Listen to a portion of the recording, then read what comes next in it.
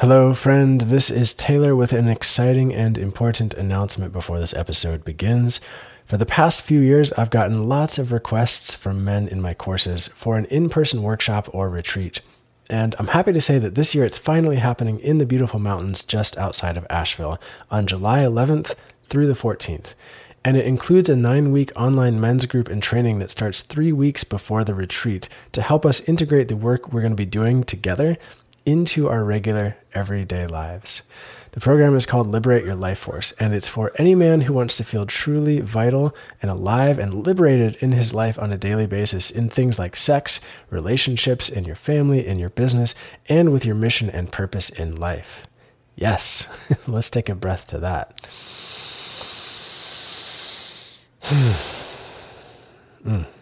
I am co-facilitating this program with my good friend Thomas Duchin, and we've created this program based on our years of working with hundreds of men and figuring out some of the most effective and powerful ways to help us break through the most common ways men get blocked in life, with things like sexual shame, emotional closure and numbness, being the lone wolf, being the nice guy, difficulty receiving, and so many more ways that we hold ourselves back. The good news is we can actually work through these things and come out way stronger on the other side, especially when supported by a group of men and in-person processes that challenge you to become your best self. If this is something that sounds good to you, you can go to my website and click the retreat menu option to learn more. And know that enrollment is first come, first serve by application only, and it's limited to just 18 men, so we can have a truly powerful and tight-knit group. It's going to be profound, it's going to be fun, it's going to be challenging, and I'm so excited to share it with you and the group of men who have already signed up. So if you're interested, again, check out my website. And with all that being said, let's get into today's episode. It's a very big deal. Here's the thing. Here's why it's a very big deal. It's a big deal because sexual energy is our vital life force energy. And if we don't know how to own that or how to move it, how to work with and around and in it, we're like flying blind. Hello, friend, and welcome to the Sex Upgraded Podcast, a podcast for men all about sex where we'll combine real, authentic, down-to-earth conversations about sex, life, and relationships with some pretty wild personal stories and practical how-to episodes as well to help you have the most amazing sex life you can possibly have. My name is Taylor, and I'll be your host on this journey, and it's my goal with each episode to give you practical, actionable tools and insights you can start using today to improve your sex life and to improve your entire life, because the quality of your entire life is directly linked to your sex life. So let's begin today's episode by taking a deep breath in together through the nose into the belly and exhaling with an audible sigh. And let's get into today's episode.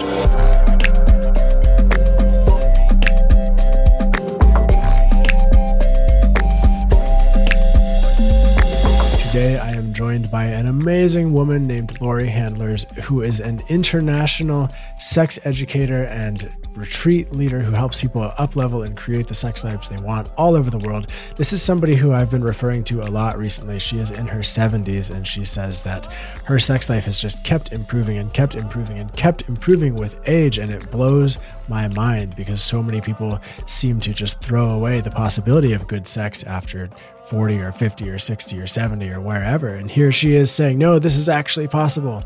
And so today in this episode, we're going to get into some really interesting conversation about how you can actually create and sustain a thriving, healthy sexual relationship, how you can move past the honeymoon period, and how you can actually have and exist in the relationship you truly, truly want.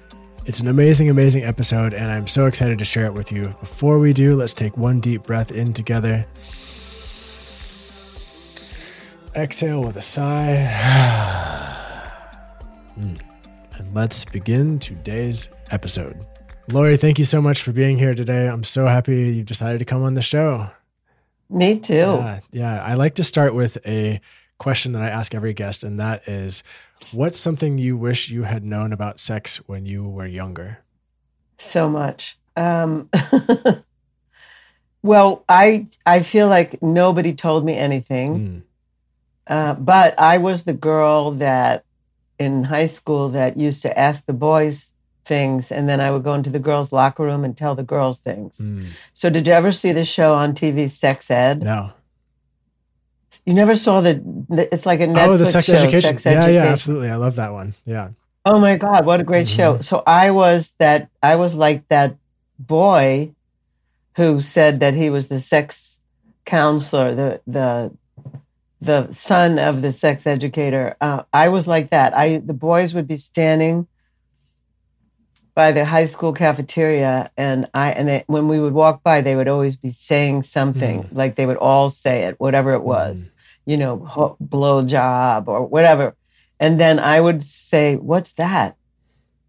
And one of them, who was like my good friend, who was like an upperclassman, would say to me, "That means this." And then I would run into the locker room and tell all the girls what it meant. So to satisfy my own curiosity, I asked boys what they knew.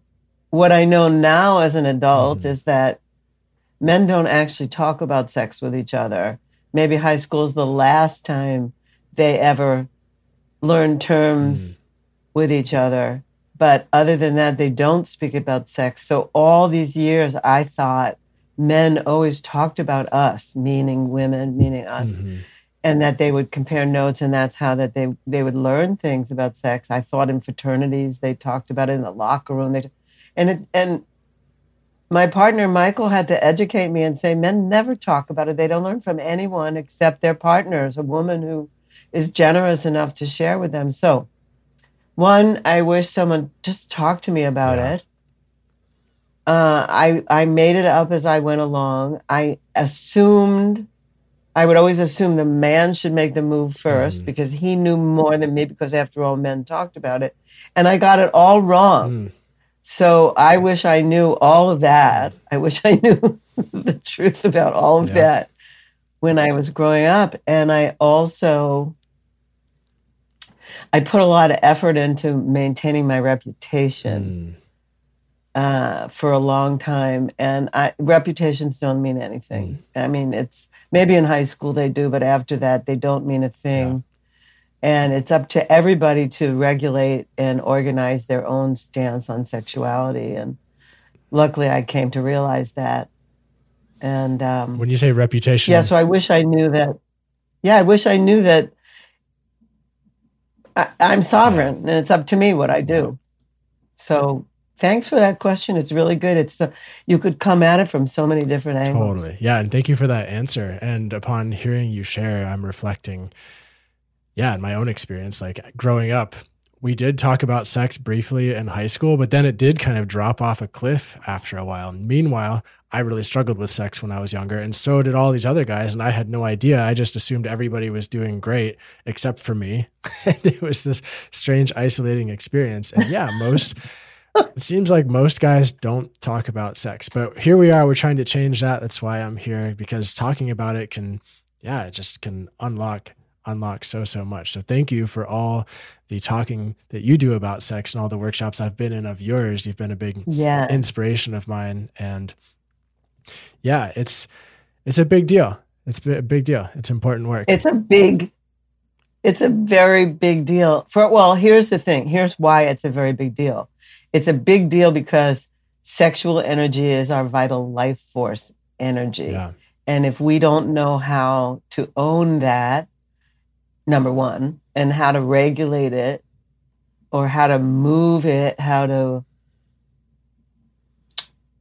work with and around and in it, then we're like flying blind.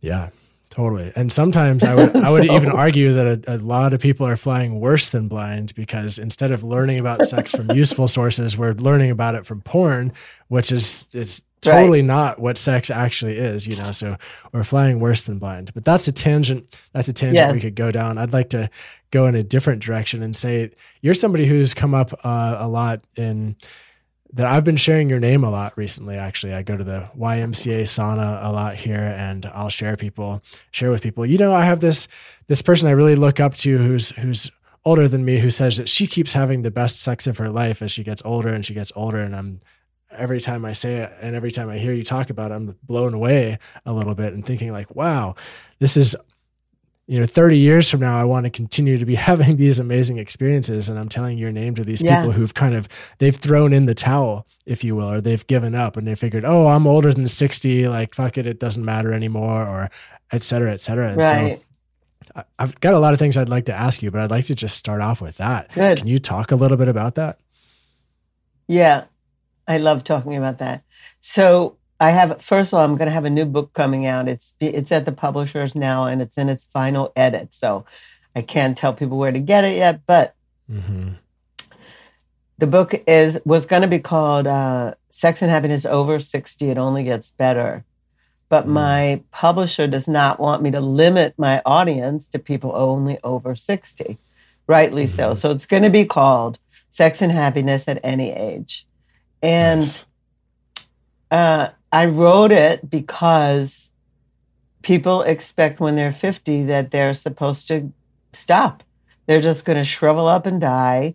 They're not, they're going to be, their whole pleasure in life is going to be watching television.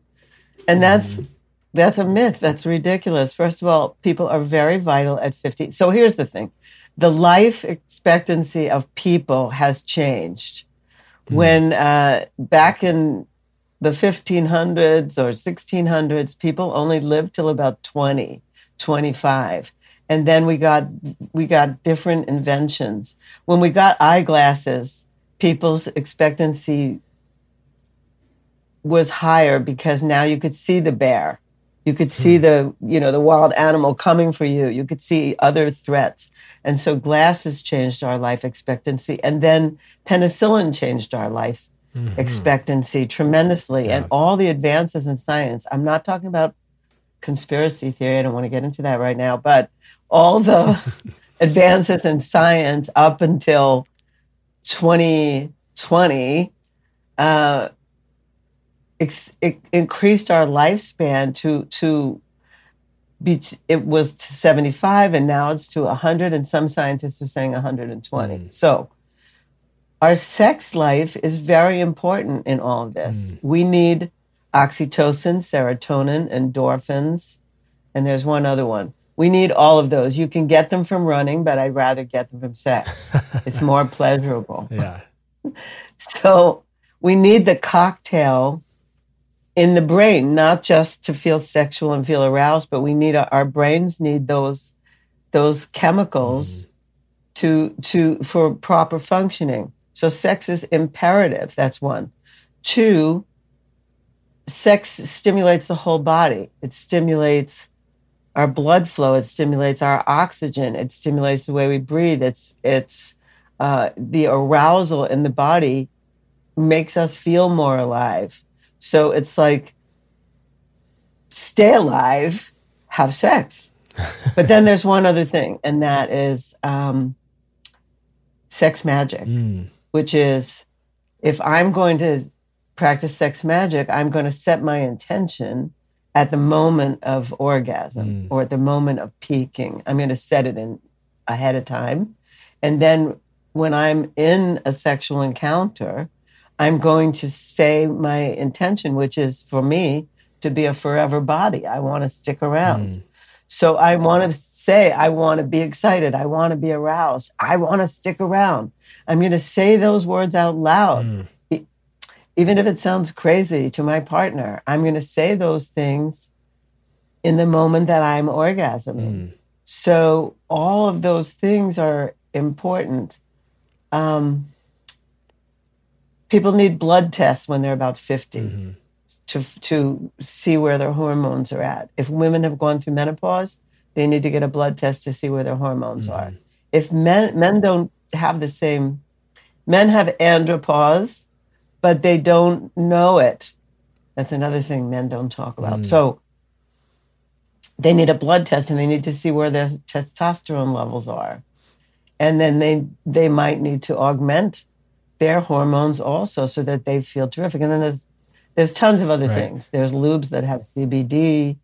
There's pills. There's all kinds of things. But I think that people should stay vitally, sexually active for as long as they live. Yeah. Yeah. Cheers to that. Cheers to that. And just for anybody listening who has never heard the term andropause before, could you speak to that just briefly? What is andropause? Yeah. Andropause is also midlife change that happens in men where their hormones change and their hormonal levels drop, especially testosterone. And men are not educated about this. No one writes about this. No one speaks about this. No, look, when I was growing up, no one spoke about menopause. Right. So I started going through menopause and I didn't know what was happening to me. And I called my mother and she didn't want to talk about it. Of course. Basically what I said was, Ma, when you were going through menopause, did you feel like you wanted to kill people? Like, did your mood swing? Yeah. And my mother said, no, I didn't. And so I called my father. I said, Pop, when Mom was going through menopause, did she feel like she wanted to kill people? And he goes, oh, yeah. That's awesome. So no one would talk about it, and no one was talking about it. I had such a hard time with it. And now, people are talking about it. So younger people have a chance to come into these periods of their life change with more grace. Yeah. And with more information, and people like myself have talked about it. Other people are talking about it. So men go through a change too. Their bodies make more estrogen than they're used to. And so that may cause them to gain weight. It also, sleep patterns change. Yeah. As men age, they have trouble sleeping through the night. And that also can, if you see a good naturopath, a naturopath can do something about that. Yeah. Most traditional doctors don't know that much about it. It's interesting to hear you speak about this, and I'm thinking menopause is pretty commonly talked about these days, or at least it seems to me there's a greater awareness around menopause, but yeah, not so much the andropause thing. So thank you. And when also let me just point out that you're in the right circles. So people who are in sex positive community circles, there's information being shared, and you know someone like me. Yeah. A guy, I don't know even what your age is, but a guy your age usually doesn't meet and befriend a woman in her 70s. Right. Like, that doesn't happen unless you're unique, unless you want to. What are you trying to say? Yeah. No, literally, how many men, how old are you? 37. Yeah, so most 37-year-olds do not friend 70-something-year-olds. Or 60-something-year-olds. It just doesn't happen. True. But you're in the teaching space, and you're also in this sex-positive activist community space. Yeah. And so we all share and speak to each other, and we're friends. Yeah. But most people my age don't have friends your age unless they're their kids. Yeah. Or their grandkids. Yeah, totally. So, which is a whole other tangent of a great problem, like bummer about our current society, that we're all sort of segmented in our own little age groups, and not interacting so much. I'm very happy to know you and share this, the life experience with you. Thank you. Yeah, it's great. My life is richer because I feel the same. Yeah. And so I feel the same. Great. Oh. And so when I think of the elements that would create a successful sex life going into the future, it seems like there are a number of variables at play there. But one of them, I was looking back through your posts before this interview and some of the things that you've said, and somewhere you said something to the effect that couples are an endangered species, I think is your actual quote, and that you're on a mission to help save couples from that. And so I imagine that definitely has an impact on the longevity of a sex life, the quality of your relationship. So what do you mean when you say couples are an endangered species? Well, one, people get no education. Look, this is a rant. Rant, go for it. Yeah. People learn about relationships from Walt Disney. Like, women think someday their prince will come and they'll live. He'll find a Yeah, a gold slipper or a glass slipper, and he'll be able to find whose feet it fit on, and then they'll live happily ever after. That's never been more bullshit in life than that.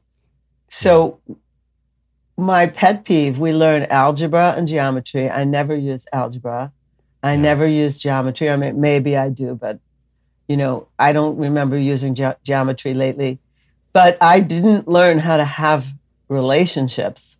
I didn't learn how to communicate in school. I didn't learn how to love in school. I didn't learn how to get over hate or get over a breakdown in school. I didn't learn the things that would be the most important things in my life. Yeah. And, but I was told that I would live happily ever after. So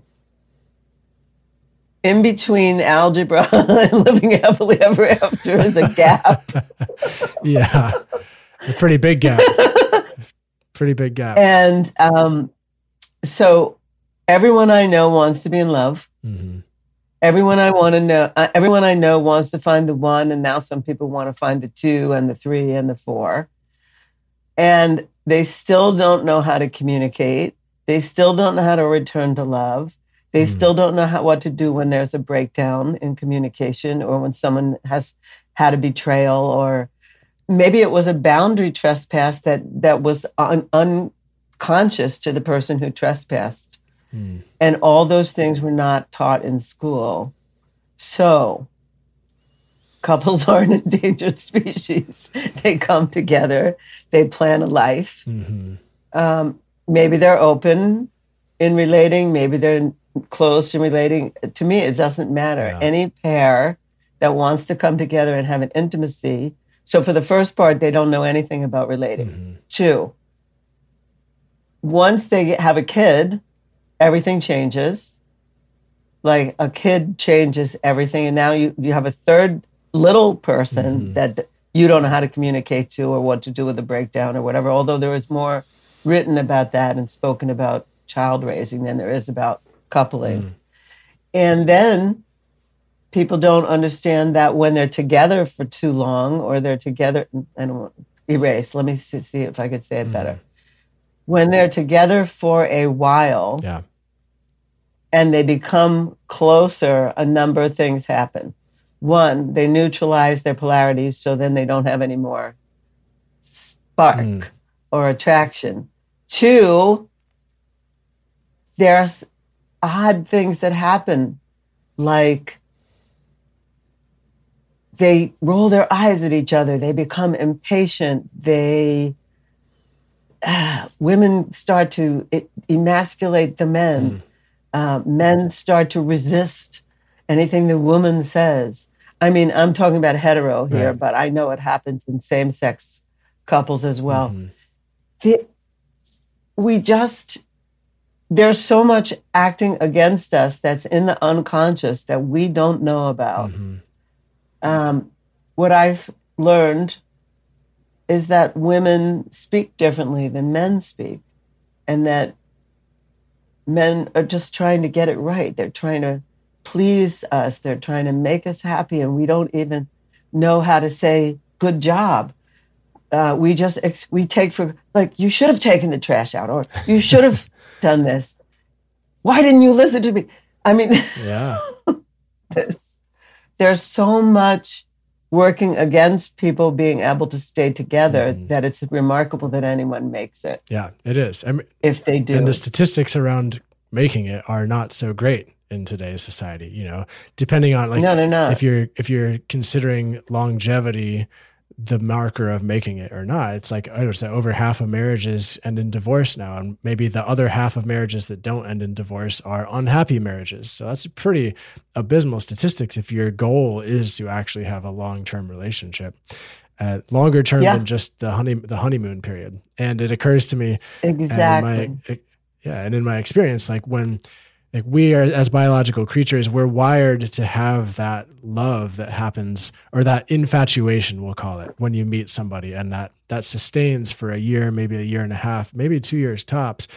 But then all those other things start to happen. like you start rolling your eyes, you start looking around at other people, you start being a little more frustrated with your partner, etc. And this, what we call the honeymoon period, kind of wears off. And you're right. Like, it's a different skill set. It's an entirely different skill set that we're not trained in to keep the satisfaction, the charge, the polarity, whatever you want to call it, alive. So what's the magic trick? Is there one? Or is it?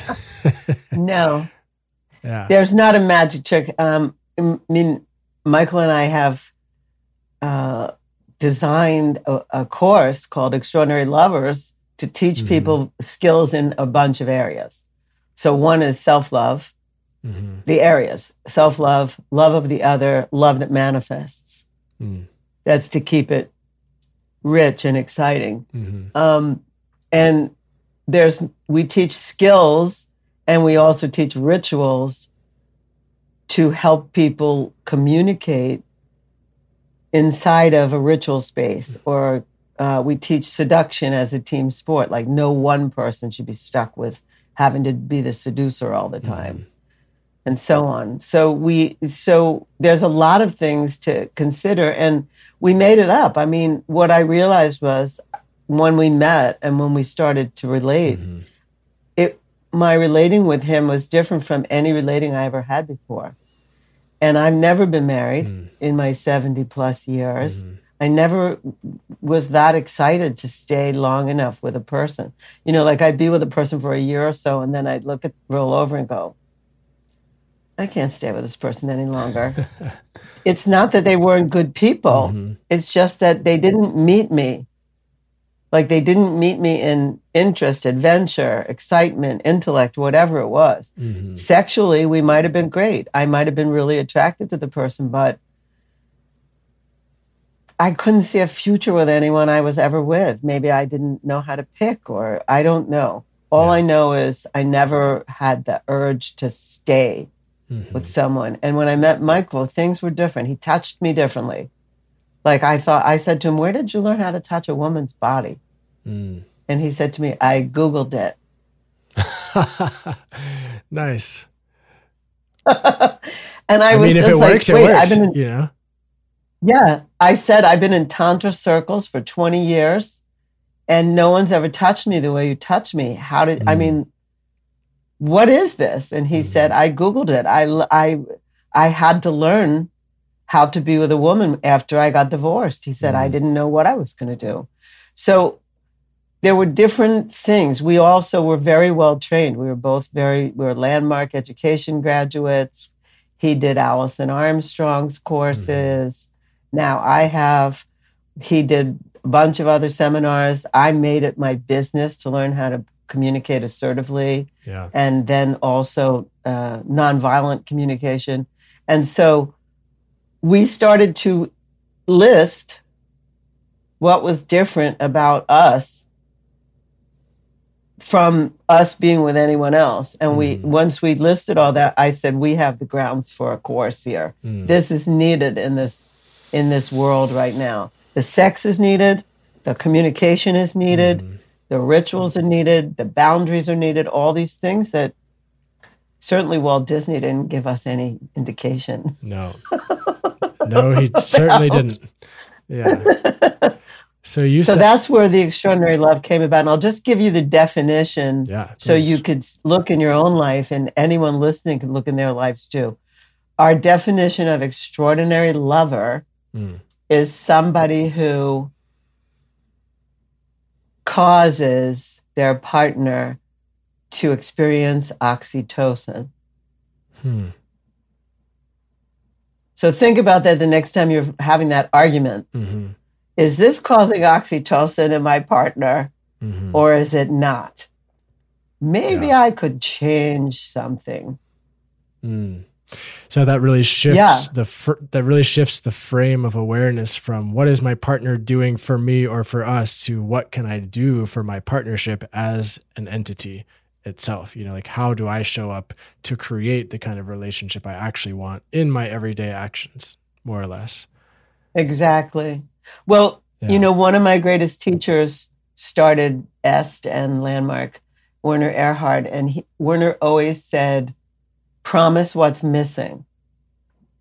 So people complain like, he doesn't do this, she doesn't do that, they never do this. When every time I ask for this, they do the opposite. Whatever the complaint is, behind every complaint is a commitment to something that somebody really wants. It's a commitment to quality. It's a commitment to excellence. And rather than complain, to promise that which is missing and to produce it in the relationship rather than expecting the other person to do it.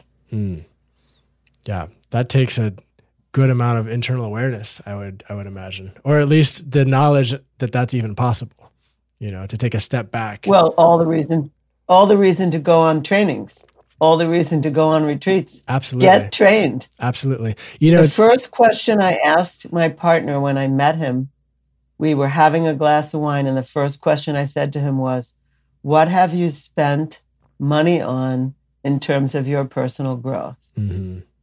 Yeah. That's all I cared about. It's a big question. And it's something I've been thinking about recently too, is that in our society, there's so many different avenues for people to grow and things for people to explore. And if you take martial arts, for example, if somebody wants to study jujitsu, this is an example I've been using, you wouldn't go for 2 weeks and expect to be very masterful at this craft, nor would you take up oil painting and expect that in 2 months or 6 months even you would be a master at it. No, you would need to go study from people who've put in the work and can train you in really useful things in this domain. And it's, for some reason, it seems like in our society, sex has just been conveniently omitted from the category of things that we need to learn about, as if we should all be experts at it somehow inherently. And that it doesn't work that way.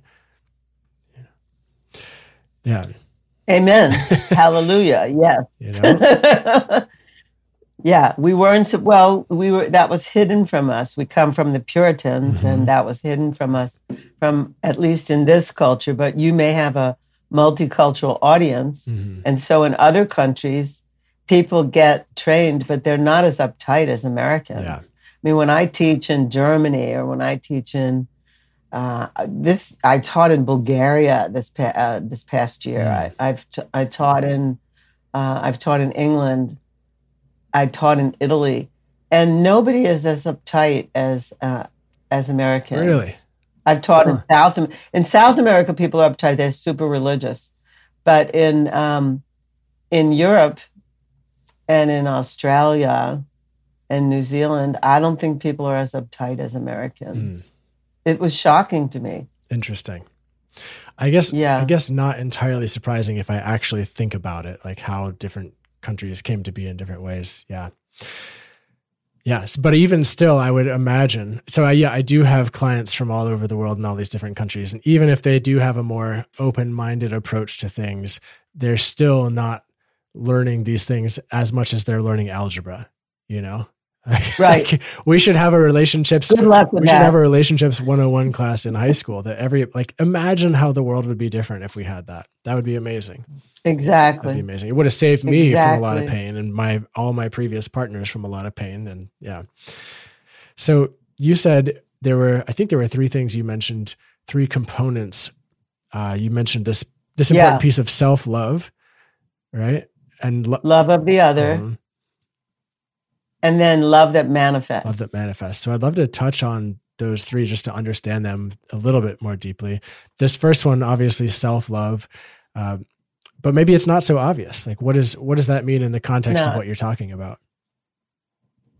Well, I heard, and I didn't know exactly what it meant until I did, which was how could I love somebody else if I didn't love myself? How could I expect somebody else to love me if I don't love myself? So again, back to the cartoonist, people were out there searching for their other half, searching for their perfect mate, searching for someone who would love them so much that they would then become complete.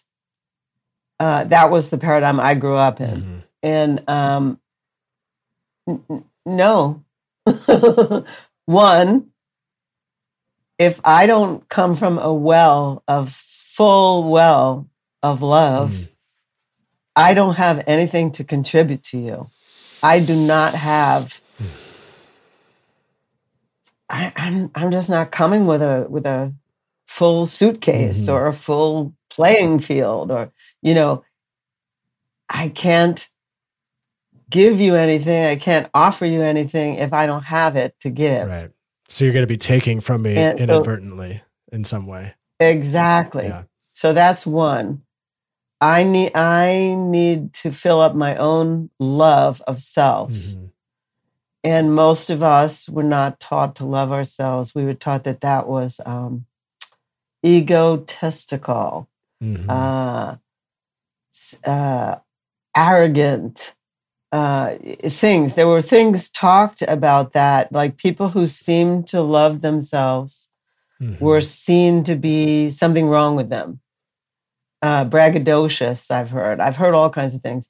But so there was something discouraged about that. Mm-hmm. Humble, you have to be humble. You know, don't, whatever it is. Anyway, I'm against all that. I say I have to love myself both physically, emotionally, and mentally. I have to appreciate myself. I have to know what my strengths are. Mm-hmm. I have to know what my areas that aren't so strong are, so I can improve them. But I have to realistically look at myself and go, I'm okay.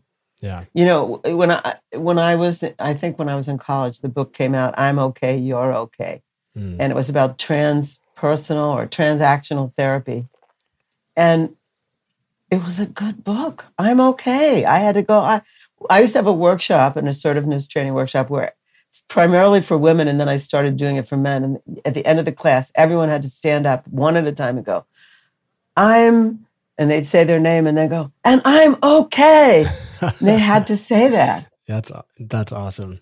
It seems like a really small step, but it's really important to know that I'm okay. No, it seems very important in the context of our society, when we're constantly bombarded with advertisements telling us that we're not okay and we need to buy products to make us be okay and be better.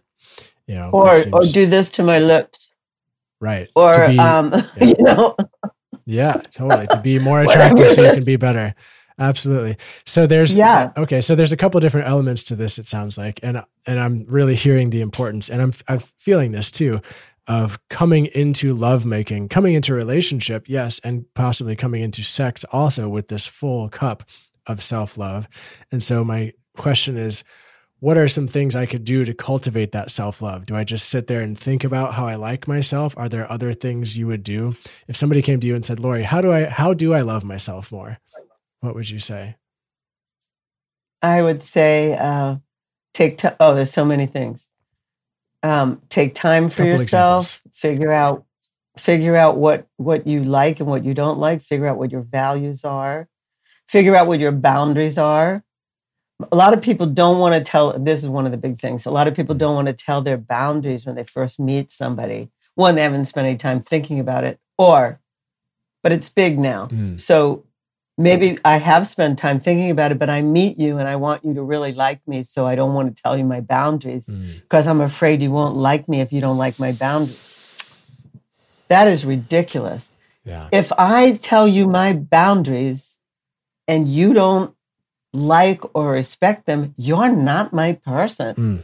I don't care how you look and how much chemistry we have. If you don't recognize, I have a boundary about coming on time. Mm-hmm. If you show up twice late for me, I don't make a third time with you. So whoever you are, you're out. Strike three, you're out. I don't even give you a chance to get up and bat. My time is too important to me. So that's a boundary that I have. And I say that right away. I say the first time somebody's late, I say, okay, I need you to know something. I have a boundary about time. I'll make another plan with you. You'll have a chance to show up on time. If you don't show up on time, then I'm not going to give you another plan. I do that with my friends. I do that with my business associates. I do that with everyone. Yeah. They're not my person. And I imagine if you were to change your boundary to suit somebody else's needs, you would probably experience a loss of feeling good about yourself, I imagine, because you're letting something that you value go that's for the sake of connection with somebody who's not really honoring you. Exactly. or I'd be angry. Mm-hmm. You know, I have best friends who I've taught this lesson to. I mean, and they're still friends of mine, even though, I mean, I can remember being in a restaurant waiting for my best friend, who's still my best friend. And she used to be notoriously late. And I got there, I ordered, I had a drink. This was in the 70s. I ordered, I finished. And just as I was paying the bill, she arrived. Mm.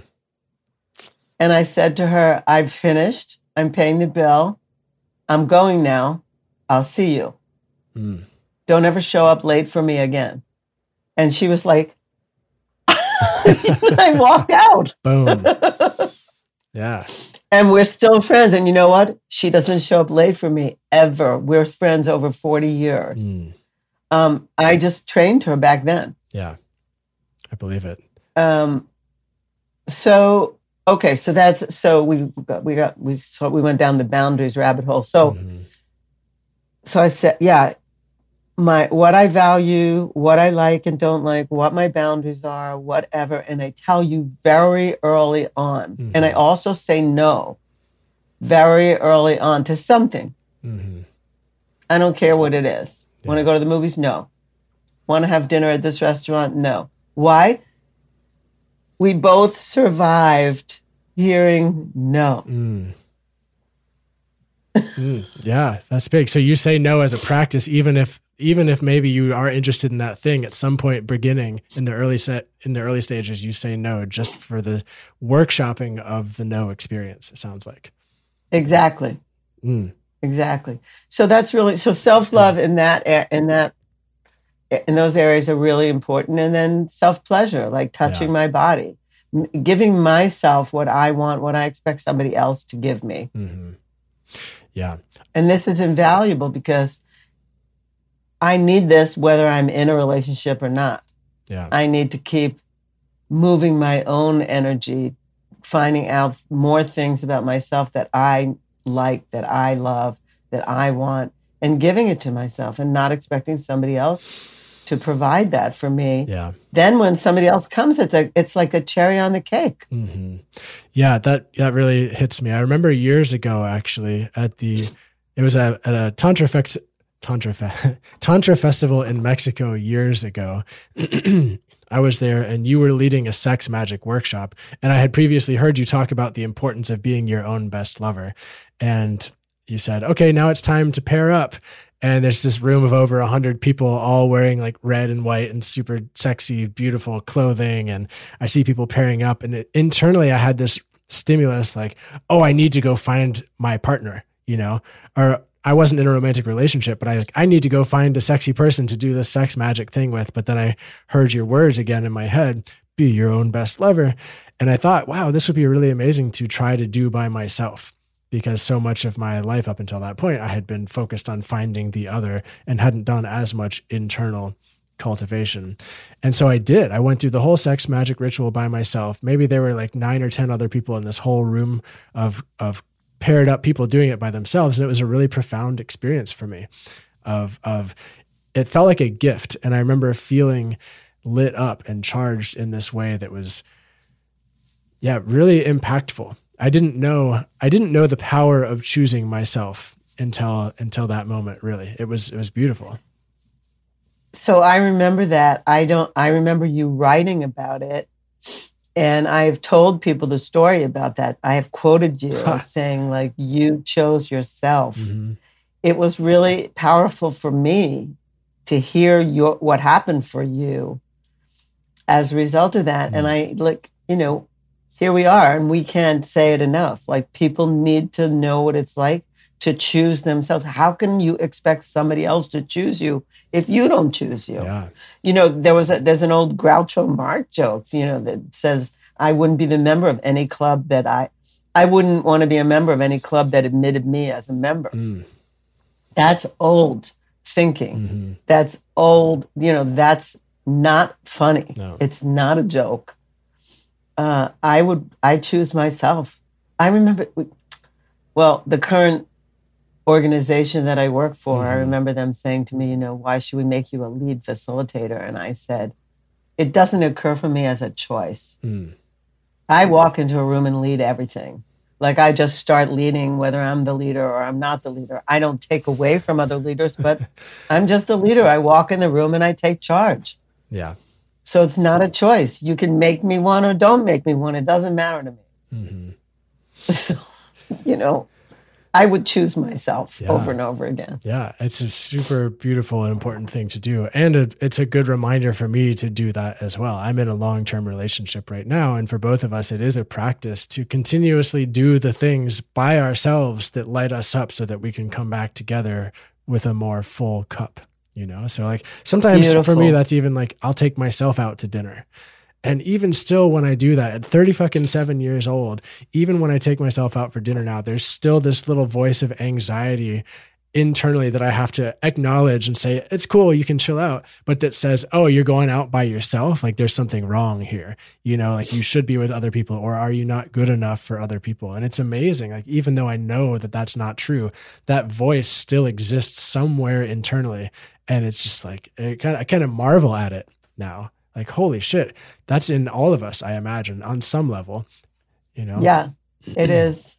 It really is. Amazing.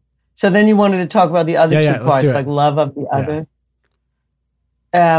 So love of the other, like, having to get to know what the person values and what their boundaries are and respecting them.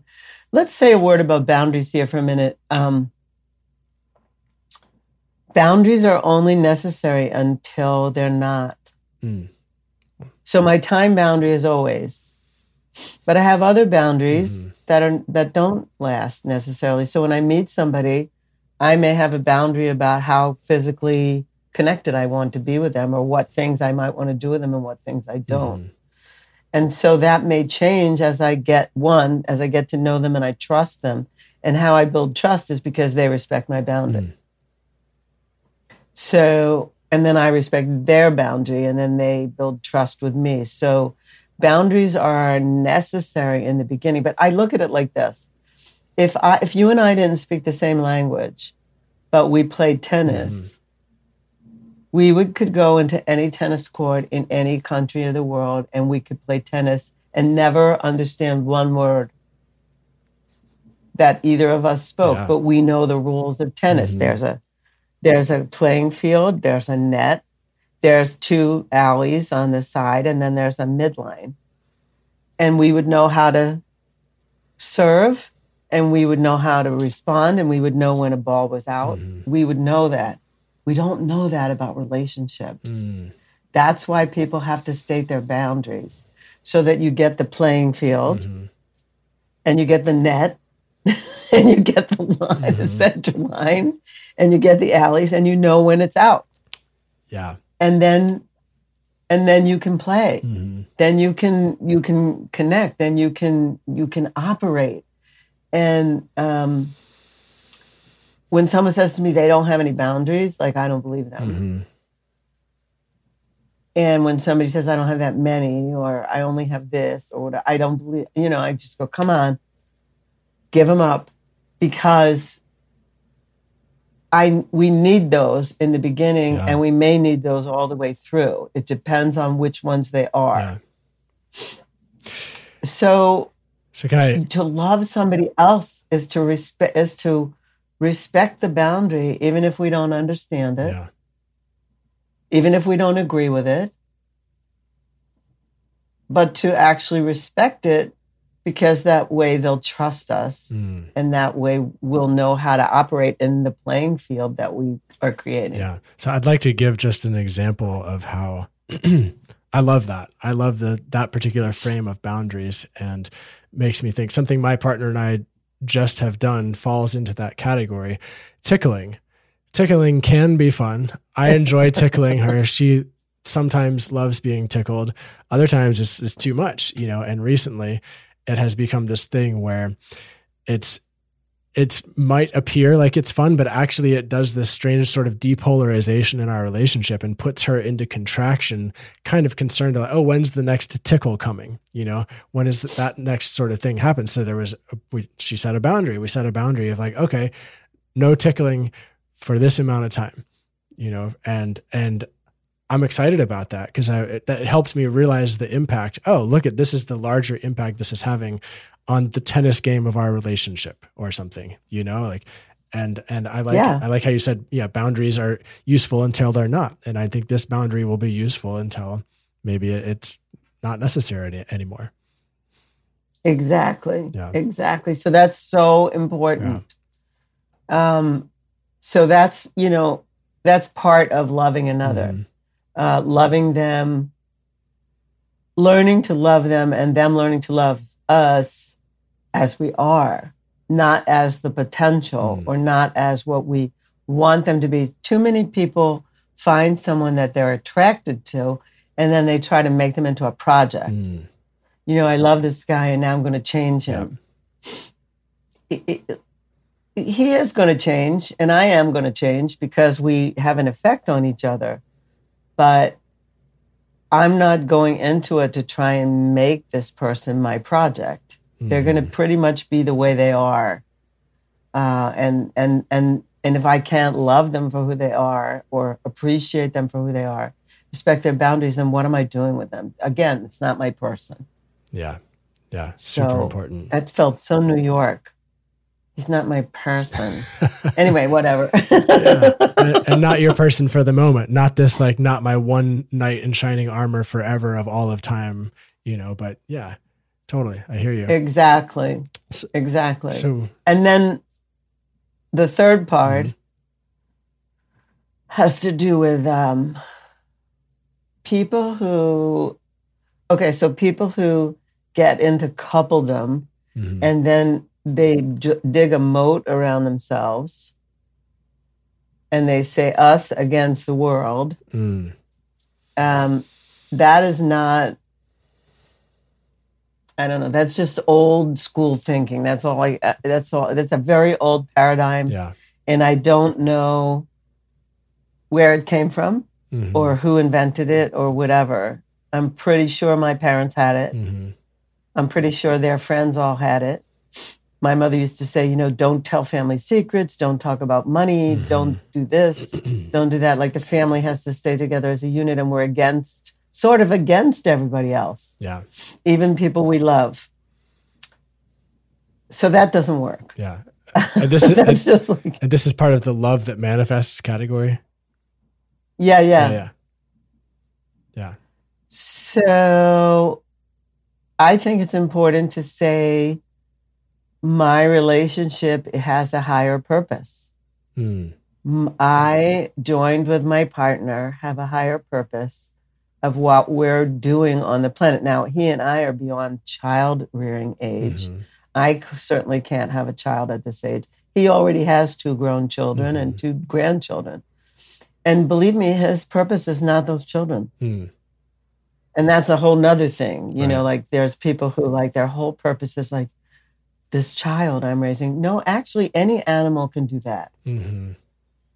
Animals that don't talk have children and their whole life purpose doesn't, just when they're growing up and they're little infants is when they protect them. But then they, like birds, send their offspring out of the nest weeks after they're born. Only humans are attached. So I don't think people's higher purpose is their children. I think they have to set a higher purpose. I think they have to say what their purpose is. So right now, Michael's and my purpose is couples are an endangered species, where our relationship is purposefully exposing what people didn't learn and exposing that which could be learned and could change those statistics that you didn't even get into second and third marriage statistics, but the statistics are higher. It's more like 72% of second marriages end in divorce. And third marriages, it's something like 80%. It's ridiculous. The point is, if I break up with you and I go on to my next relationship, who's the common person there? Me. Yeah. So I didn't learn. If I don't learn anything from relationship 1, relationship 2, how am I going to be better getting a new model? I'm not. Yeah. People are not like cars. As much as we would like to think sometimes. I'm going to trade you in for a new model, baby. Yep. Yep. I really like this piece around setting an intention for the relationship, or co-creating the relational intention. And even because that necessitates bringing awareness to the fact that when you come together with somebody else, you're creating something that's bigger than just the two of you in whatever form. Maybe that's a romantic sexual relationship. Maybe that's a business relationship, but that's still an entity, a thing that deserves its own attention and awareness. So I really like the idea, like what is our intention for our relationship? That's a great question. Exactly. Yeah. Exactly. And so my personal intention came out of a seminar I was doing at Landmark, probably in the 90s. Mm-hmm. And that was, like they said, to set a vision statement, one that you were in. Like I always had vision statements that I didn't think I'd live to make it to. Mm-hmm. And then I set one that says, women and men dancing in eternal ecstasy on earth now. Mm. And I have it. It's even engraved on this ring that I have. That didn't all fit, so it's abbreviated, but it's on this ring. Nice. And I said that's what I was going to set. Everything I did was going to be inside that umbrella of, I love dancing. Women and men, like they make each other wrong, like there's gender hatred. And so I said, I'm going to set my life and everything that I do up for women and men dancing with each other. Mm. And ecstasy, I got ecstasy from Tantra. And then I said now, so it would be like my now. And so I had that vision, and then Michael heard about my vision. Of course, he read it in my book, and we just started to live that. And then we came up with couples are an endangered species. What can we do about that? That fits into my personal vision statement. Mm-hmm. And so we just started to go for that. And we came up with, let's teach people how to be extraordinary lovers. Mm. That's beautiful. And so, yeah. And so that's why we wake up every morning. And that's the other piece. If a person doesn't have a purpose, mm-hmm. then lots of times there's lots of things that give us self-doubt. And when we're in our darkest times, we're really doubting ourselves and we're going through it, the dark night of the soul. And it happens to people more than once in their life. Definitely happens at midlife, but it happens, whatever that is, midlife. But it happens then, and it happens, people say it's Saturn return. I'm not really into astrology, but whatever that all means. Mm-hmm. If you don't have a purpose, it's really hard to get out of bed in the morning. Yeah. But if you have a purpose to live into, as they would say in Landmark expression, mm-hmm. It's like a purpose to live into, then you're kind of sunk. So I've always had pretty much a purpose to live into. Yeah. Can you say the purpose, your personal purpose again, about the dancing? Women and men dancing in eternal ecstasy on earth now. Mm. I really like that because it's so present moment focused. And when I listened to that and closed my eyes and felt it, like I feel there's this signature to that. That's like, oh, I could feel that. I know what that's like. I know, like I can dance. I can dance. Holy shit. Maybe I feel, I feel this thing. Yeah. So I like that. It's semantically different from saying something like, I'm going to be a successful whatever, or like I am a successful this thing. It's like, no, I am speaking to this. It's like a quality of existence that you are a commitment to. Yeah. Yeah. I like that. So listen, it's the transpersonal. So the way I learned to do vision statements was not to put I, that it wasn't personal. It is very personal to me, but when I say it, in order to get people excited by it or understanding that this is what I'm doing, I have to take me out of it. And I have to just say, this exists. This is the existence that I'm promoting. I want it, and you may want it, and I invite you to it, and it doesn't have me in it. So it's a transpersonal statement. That's beautiful. And may we all listening right now make a statement like that. I know this afternoon I'm going to go take some time and try to craft one for myself, because it sounds like such a good exercise. That's awesome. Yeah, thank you. And I know, you're welcome. I think, let's wrap things up. I know you have some Extraordinary Lovers retreats coming up, or at least one. Is that accurate? Yeah, actually, they're in the planning stages right now. We're gonna do one in Austin in May, Austin, Texas, for all our Austin folks. A lot of folks in Austin. Got a big community there. We're gonna do one in the Dominican Republic in November, the week before Thanksgiving, 2023. Nice. And then we have another one in the works. Maybe European organizers are vying for where we're going to do it. So it's either probably in the summertime. It'll be in either Berlin or like Germany, Croatia, or Holland. We haven't decided yet. But anyway, the 3-day experience has all the components of the week-long experience, although it's not spacious. Yeah. Like it's packed. Yeah. And then the week-long experience has more spaciousness and downtime and swimming time and whatever. And couples and singles are welcome to come. Singles come who don't want to make the same mistake again and again and again and again. At our last one, we had 4 singles and they paired. And it's amazing because they're continuing on. All right. Like they actually met at the thing. No way. Yeah. Wow. That's awesome. We've also had a couple or two come and break up. Like they returned to love, and then they realized that they needed to separate. Yeah. And they separated in love terms. So it wasn't a terrible, like a hellish breakup. So we have couples and singles, and we don't care about their gender preference or anything like that. We really don't care. Beautiful. Yeah. So that's coming up, and it's exciting. And they can find out at my website. Nice. LaurieHandlers.com. LaurieHandlers.com. Go there if you want to check out the Extraordinary Lovers Retreat. You might see my girlfriend and I at one of those later this year. We've talked about it. Like that would be super fun. And then go to Laurie's website too if you want to check out her new book. Do you have an ETA on your book when it's going to come out? I think it'll be out by Valentine's 2024. That's what we're shooting for. Right now, we're in the final editing stages, and I'm getting all the permissions.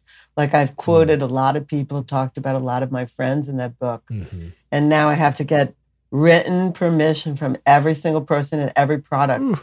Like I name a lot of products, and I give suggestions for women's sexuality, things women can use personally and things couples can use.